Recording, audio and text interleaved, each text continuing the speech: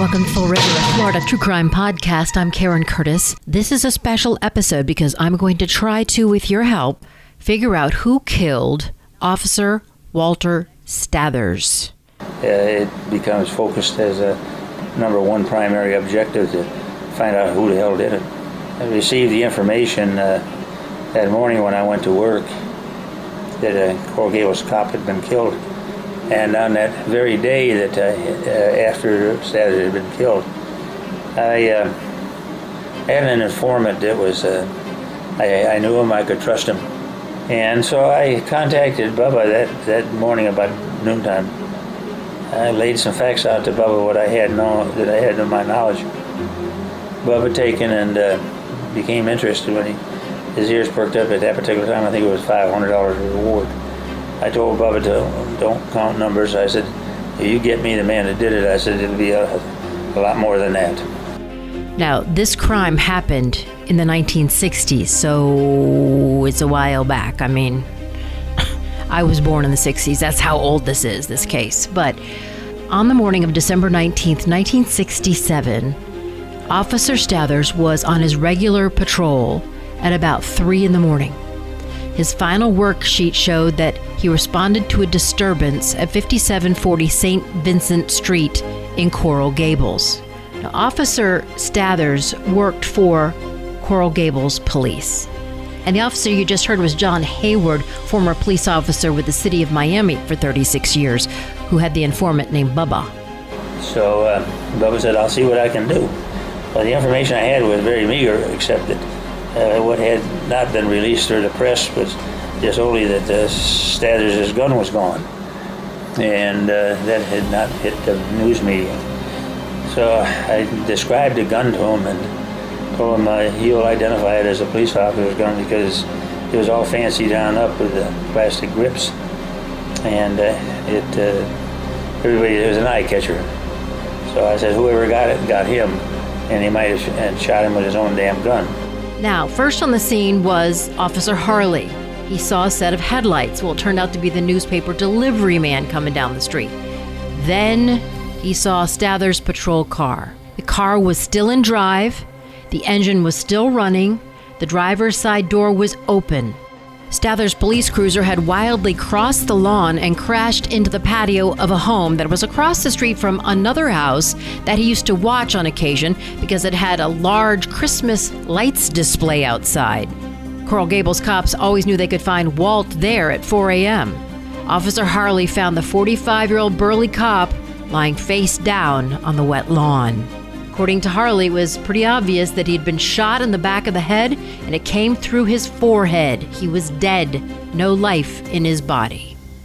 Basically, all hands on deck, officer down.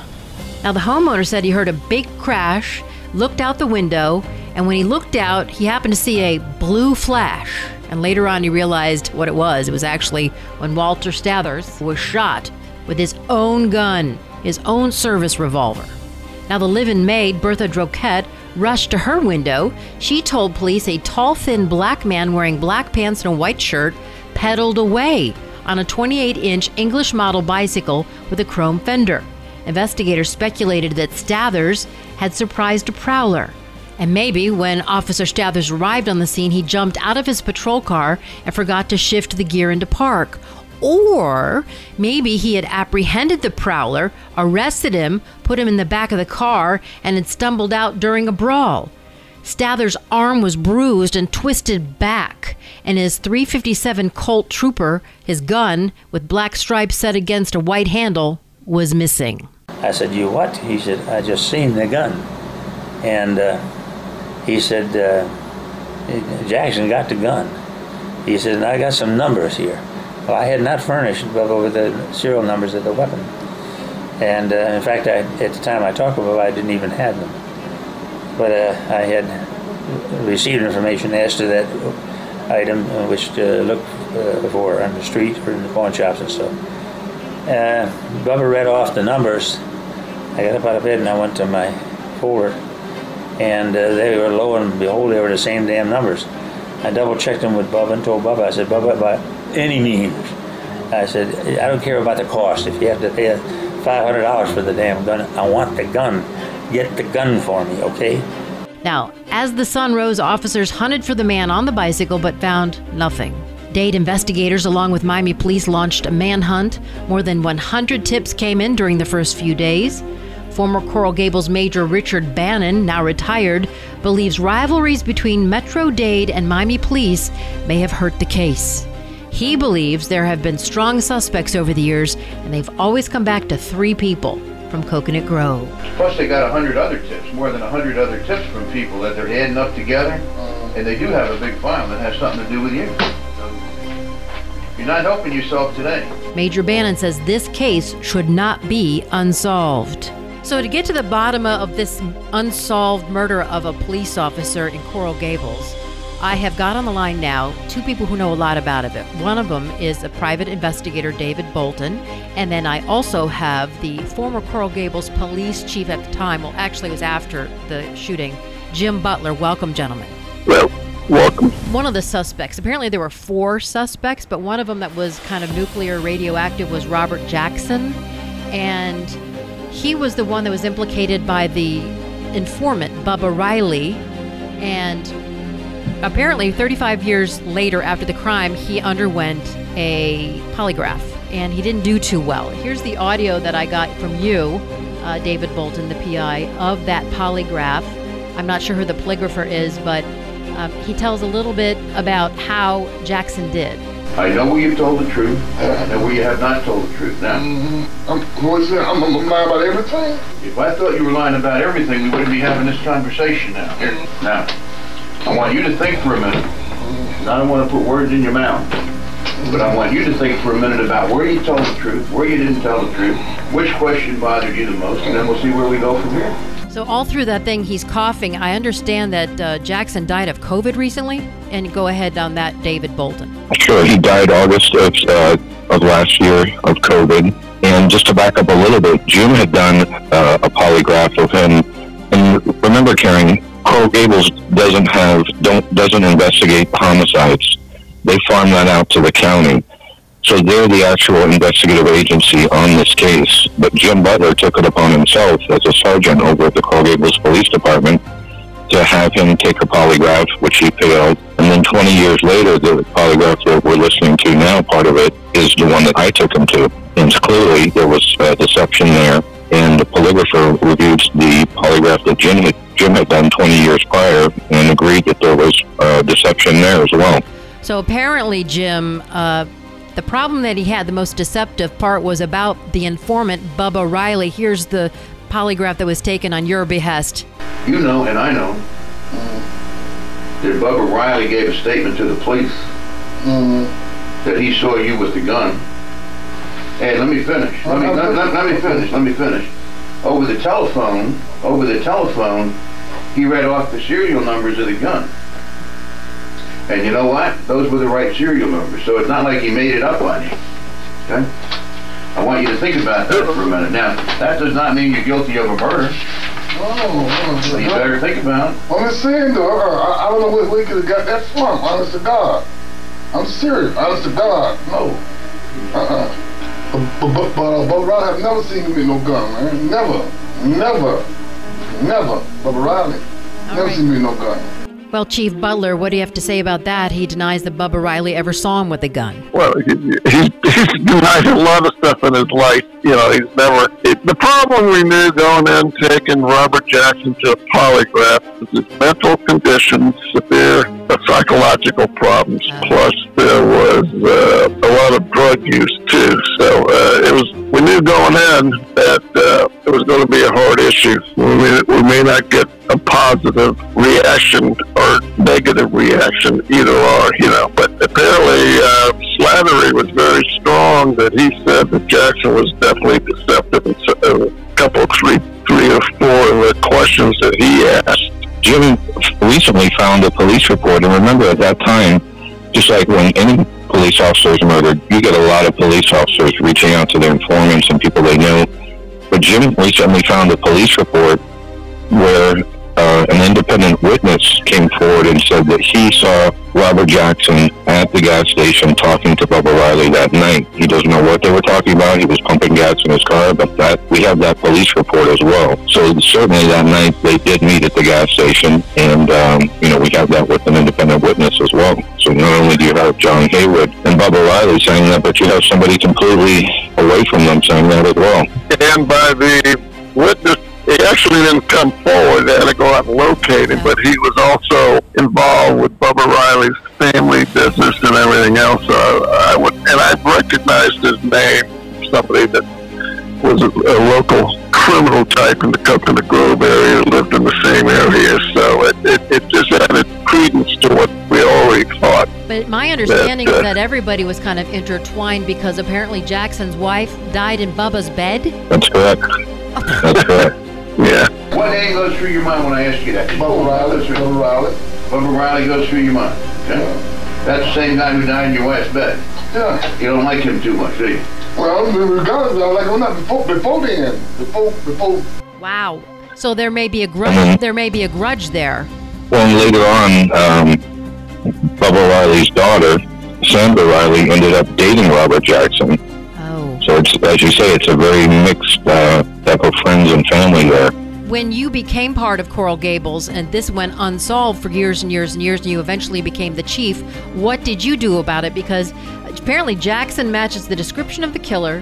He was seen with Stathers' weapon by Bubba Riley hours after, and then they located the bicycle that was seen at the scene at his apartment. How come this guy wasn't under arrest? Well, that's a good question. I think the best that be directed better at the county because, what we're pushing for now is to verify the information that we think is accurate. And one of them is, even though Slattery said that comment about Bubba Riley passing the polygraph, I would really like to see the questions asked in the results, and then see where, when and where Jackson and how far they investigated him, because, it's incredible that for 54 years he went not interviewed by the county on that. So, and we just can't go out and bring him in and, I pushed the envelope. No, I wouldn't say push the envelope. It was the right thing to do. There was a lot of dead time, a few years in between the incident, and it was time to shake it up a little bit and see what was going on, because there was really a lack of communication between the county, which is not unusual. It happens in a lot of their cases when they're handling the shootings. It is their jurisdiction, but you're dealing with an agency that lost an officer. You think to be a little more communication involved, but I don't know. There's a lot of holes in this thing that could be closed. Maybe if we got copies of the reports and able to read what we want to read, we'd say, well, you're right.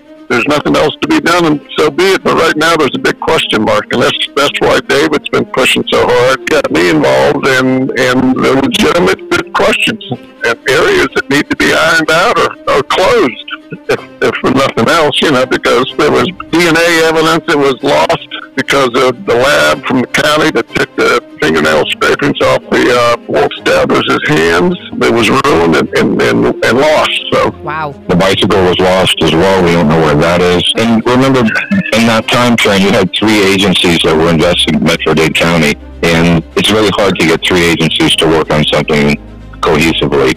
And certainly at that time, it was much harder than it is today. But we are requesting at this point to have the file released to us. They have not cooperated, and they are saying that this is an active, ongoing investigation. Really? Well, how can this 54 years later?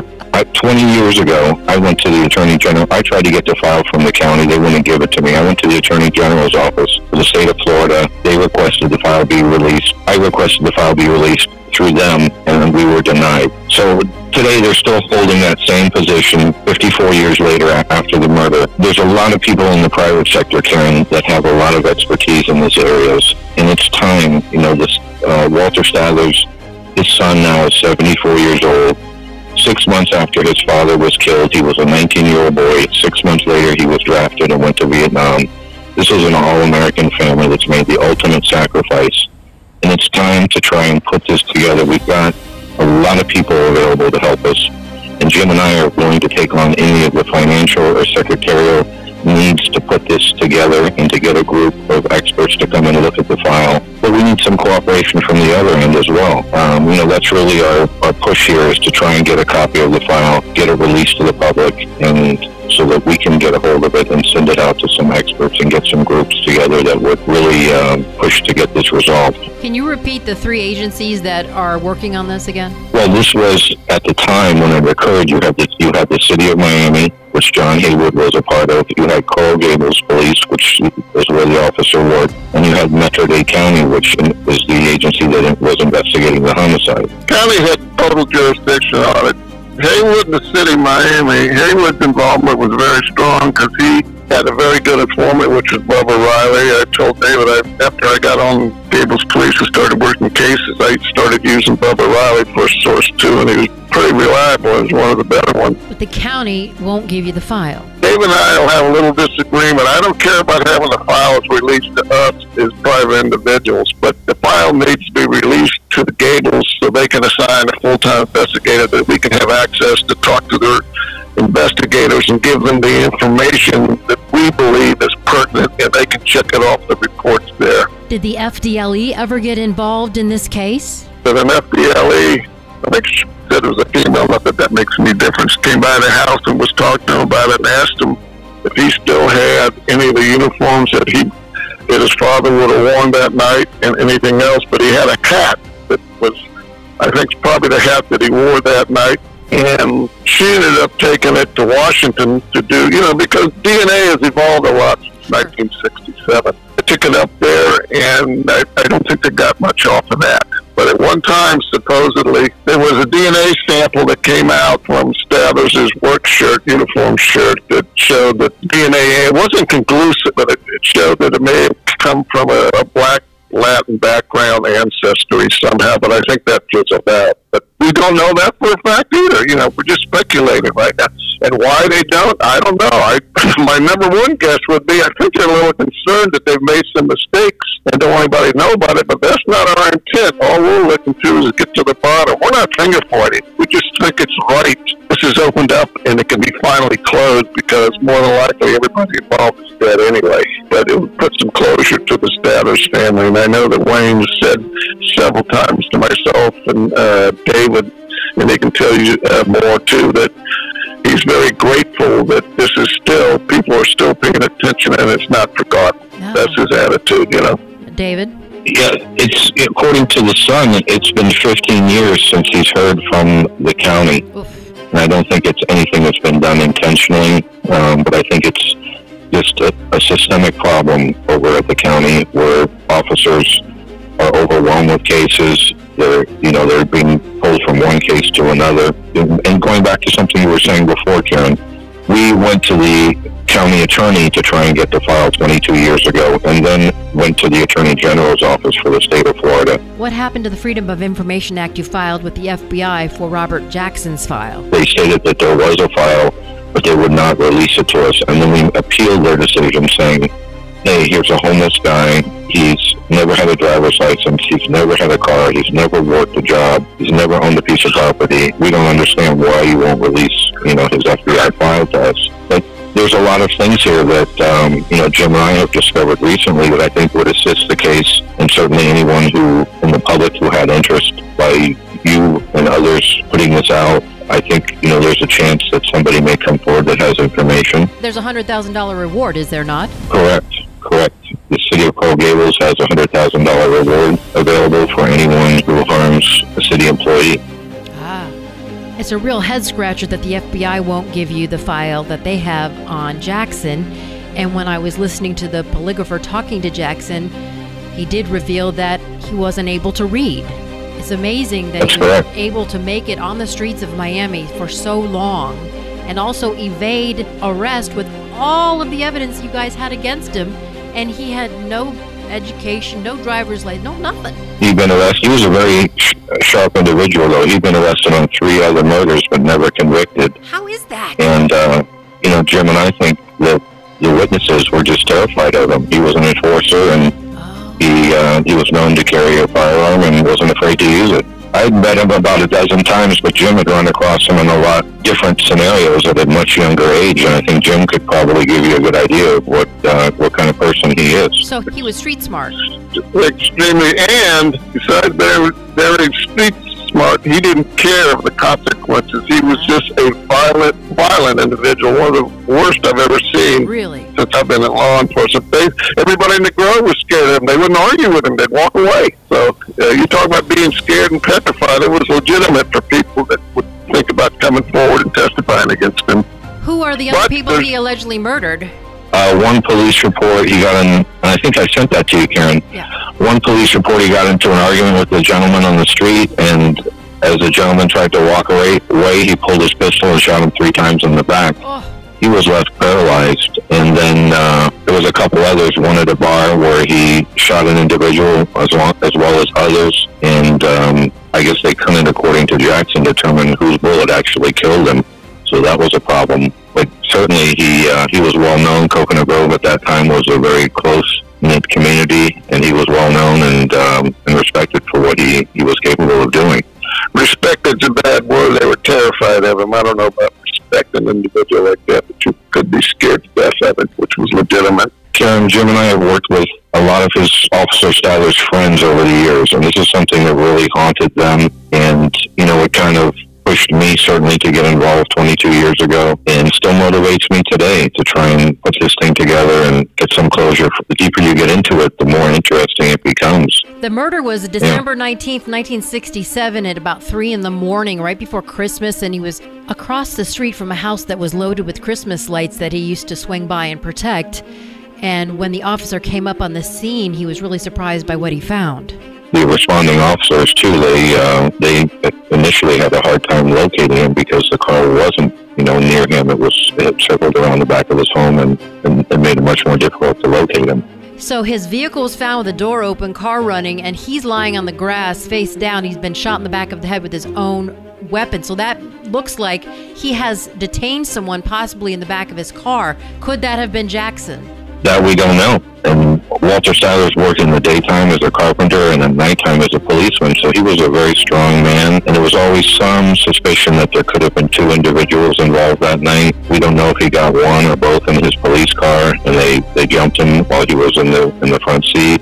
Or we don't know if the actual struggle occurred completely outside, and it was only one individual. But one individual was seen by the homeowner and the maid, and he was a tall, thin black male. And they heard commotion and people yelling, and then they saw the black male standing over the officer and saw the flash from the gun, and then they saw the tall, thin black male. He got on the bike and rode away. And he was seen rifling through the officer's pockets. And 2 other neighbors down the street saw the same thing. They saw a tall, thin black male on an English-style bicycle with a chrome fender driving by their house. So there were a few people that saw things.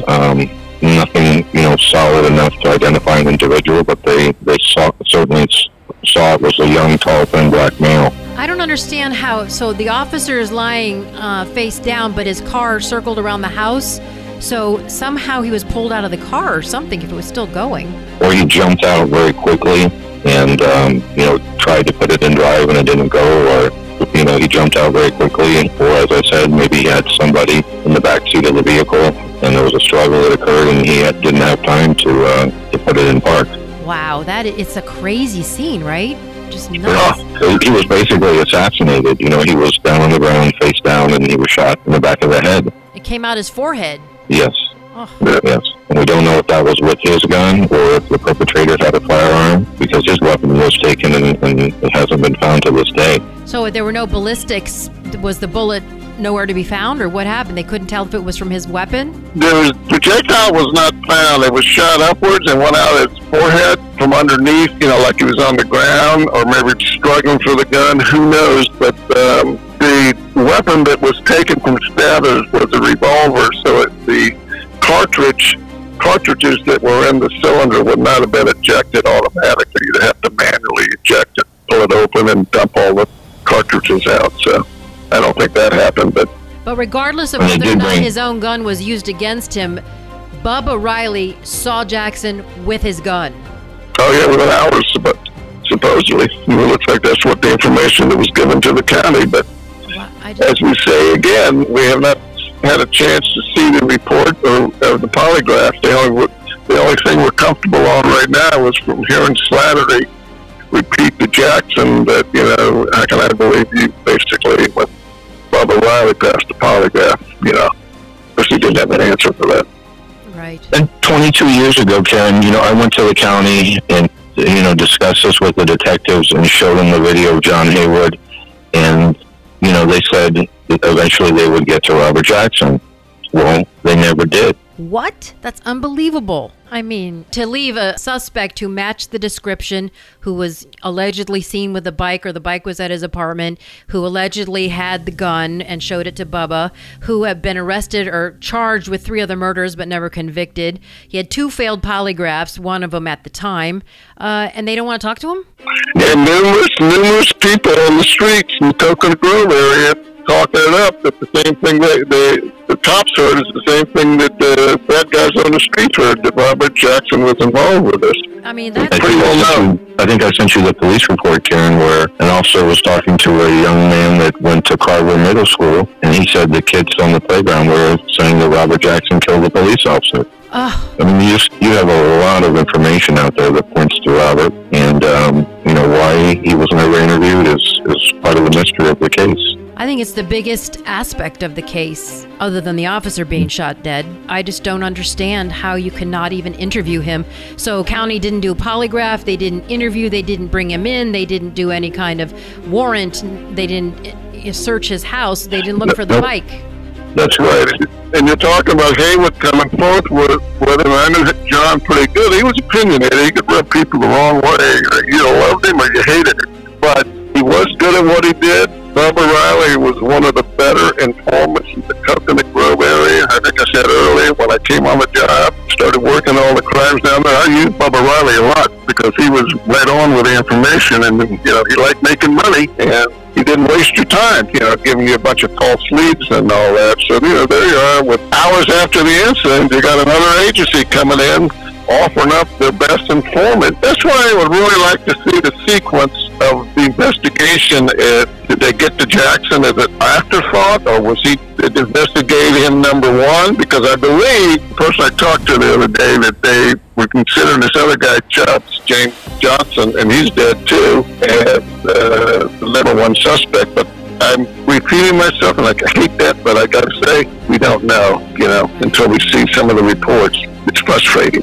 Who was James Johnson, and why was he a suspect? He was a violent criminal in the Coconut Grove area. Did a lot of burglaries in the city of Miami and the Coral Gables area, and his name came up very quick. So apparently somebody else had some information, and he's the type that could have been very good. Could have been the guy who did it. Who knows? But I'm still, until somebody proves me otherwise, and the polygraph is negative, and Bubba Riley was lying. They had the guy. They had the information hours after the incident. Could it have been Jackson and Johnson together? It's possible. Did they hang together? They'd been arrested before together. Oh. And the polygraph that was done 20 years ago, he states right there, they had never been spoken to by the county reference to murder of Officer Stathers. That's mind-blowing.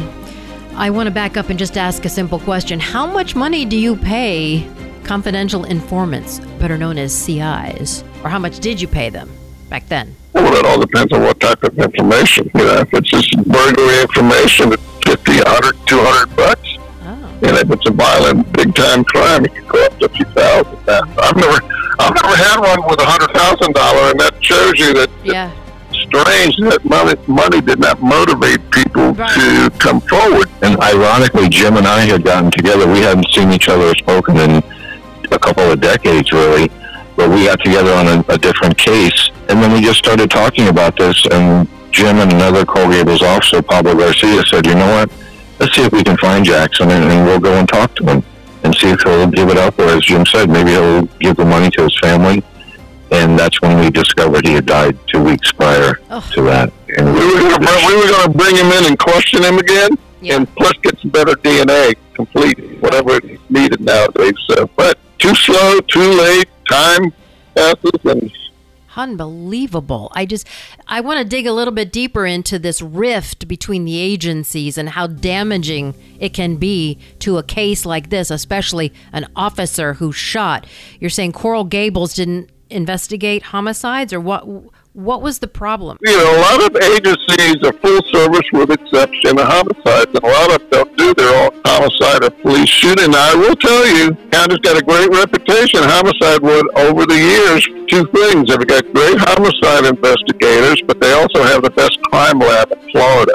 So they had a lot going for them. So the agencies, plus mid-sized agencies, it's an expensive investigation to do a homicide. You may have to fly investigators to several states and interview people and all that. So a lot of the agencies are very comfortable in the county, and I But you have understand the that. guy right there. You don't have to fly anywhere. He's right there on the streets every day. You could talk to him, and that's cost you nothing. You've been a good cop, Karen. You're tenacious. It makes me nuts. Well, there wasn't unfortunately, there's not a lot of murders in Coral Gables.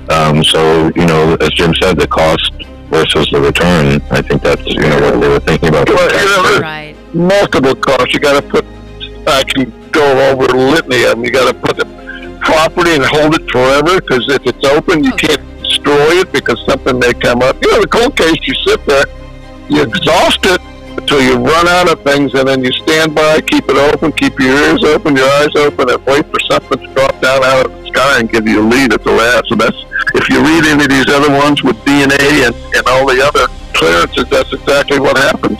Well, it's my understanding with DNA, like you said, the DNA under Stathers' fingernails would still be probative, and Yep. but so it doesn't have to be kept cold, and not necessarily in the DNA on his uniform. You know, even if they are able to somehow replicate it and turn it into, like, even touch DNA, but it just, I don't understand why the county wouldn't talk to the main suspect, really wouldn't talk to Coral Gables. It sounds, maybe, what was going on? I don't know. Well, I do know, but You've only got 2 cold case detectives over there. There's literally thousands of cases that they're investigating, and it's a matter of priority, I think. And a case that's 54 years old isn't going to have the same priority as one that's a couple years old, where they got, you know, DNA that's available and needs to be processed and looked at I'm not the talking about genealogy. right now, I'm talking about back then. That's a very good question. I think egos, attitudes, politics, I think that all was part of the mix, Karen. And they didn't like John Haywood for whatever reason, so whatever he said wasn't the truth, and here we are today, 54 years later. So it was John Hayward, who was with the city of Miami, who got Bubba, the informant, to tell him about Jackson.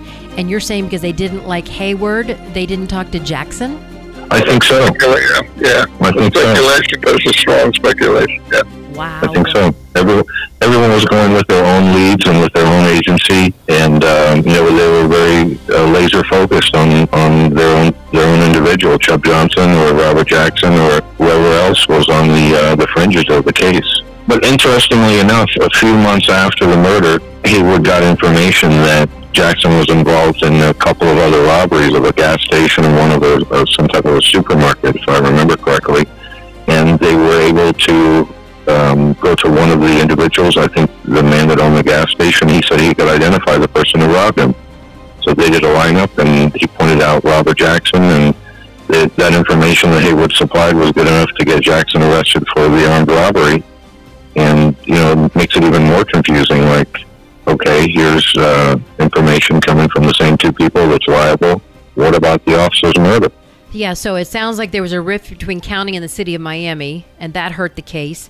But this case should not be unsolved, correct? I don't think so. Obviously, you'll get back to me if you do solve it, but what is your hope, and what would you like our listeners of the podcast to do for you?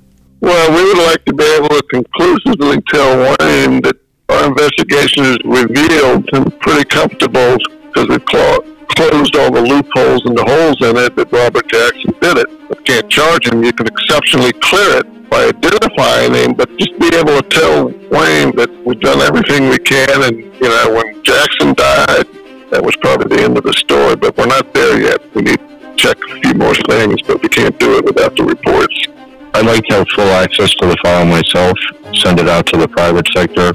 I'm also hoping that the family will consider exhuming the body so we can see what's viable there in terms of the fingernail scrapings. And we always have hope, Karen, that some new technology will be developed that either today or, 10 10 years or 20 years from now, we could go to the officer's clothing or maybe the material that we would get off of the officer's fingernails at this point and be able to make a conclusive case here. And I think that's the reality of the situation, that not everything has been tried that should have been, not everything back then. The same thing is going on today. But there's things we could do today that may resolve it today, or certainly would set the groundwork for resolution in the future. Was Jackson cremated? I'm assuming he was, because he had COVID. Yeah. But he's been arrested many times. I don't know for a fact that there's DNA available on him, but his family members have also had been arrested, and I'm sure there's DNA. They've been arrested in the last few years, so I'm sure there's DNA available that would help. Boy, so many questions. Every question I ask you begets more questions. It's just, it's so frustrating. That's the case. That's what makes it so interesting. It's like a rabbit hole. Yeah. Don't go down that hole, Karen. You'll never get out. I know. I'm stuck now. You guys got me all worked up on this. Really appreciate you helping us on this, Karen. Yeah. Anything more you want to add before I let you go? No, appreciate your involvement, because I know that getting it out there. Oh, yeah. And everybody else here, there's still an interest that people might get involved. Who knows? Yeah, might be the one person who listens to it and says, "Oh man, I should have said this," but who knows? No, we can't let another person in blue go down without knowing who did it. No, historically, nothing has stopped the police from looking for a cop killer till they get him in custody. Amen. Thank you, gentlemen. Really appreciate all the information, and of course, you, dear listener. I will keep you up to date on this case if we get any information. If I'm able to, A, get the file from the county, B, get the family to exhume Officer Stathers' body, and C, if we're able to finally put this case to rest. Here's Officer Stathers' son, Wayne. Something that you know that could help our family heal from this, I think it would be the right thing to do to come forward and put that information out there where it can be useful. And here's also audio from the responding officer, Jim Harley, who became the chief of Coral Gables Police. You know, if you're a police officer and somebody, this is still, I think, the only unsolved police killing in Dade County. And that would be just a highlight of my life right today if this case was solved and somebody was brought to justice. Even if it was solved and the people were already dead, I would still be happy. Until then, that wraps up this episode of Full Rigor. Check me out on Instagram at Full Rigor Podcast. I've got a photo of Officer Stathers there. Thanks for listening. Until next time.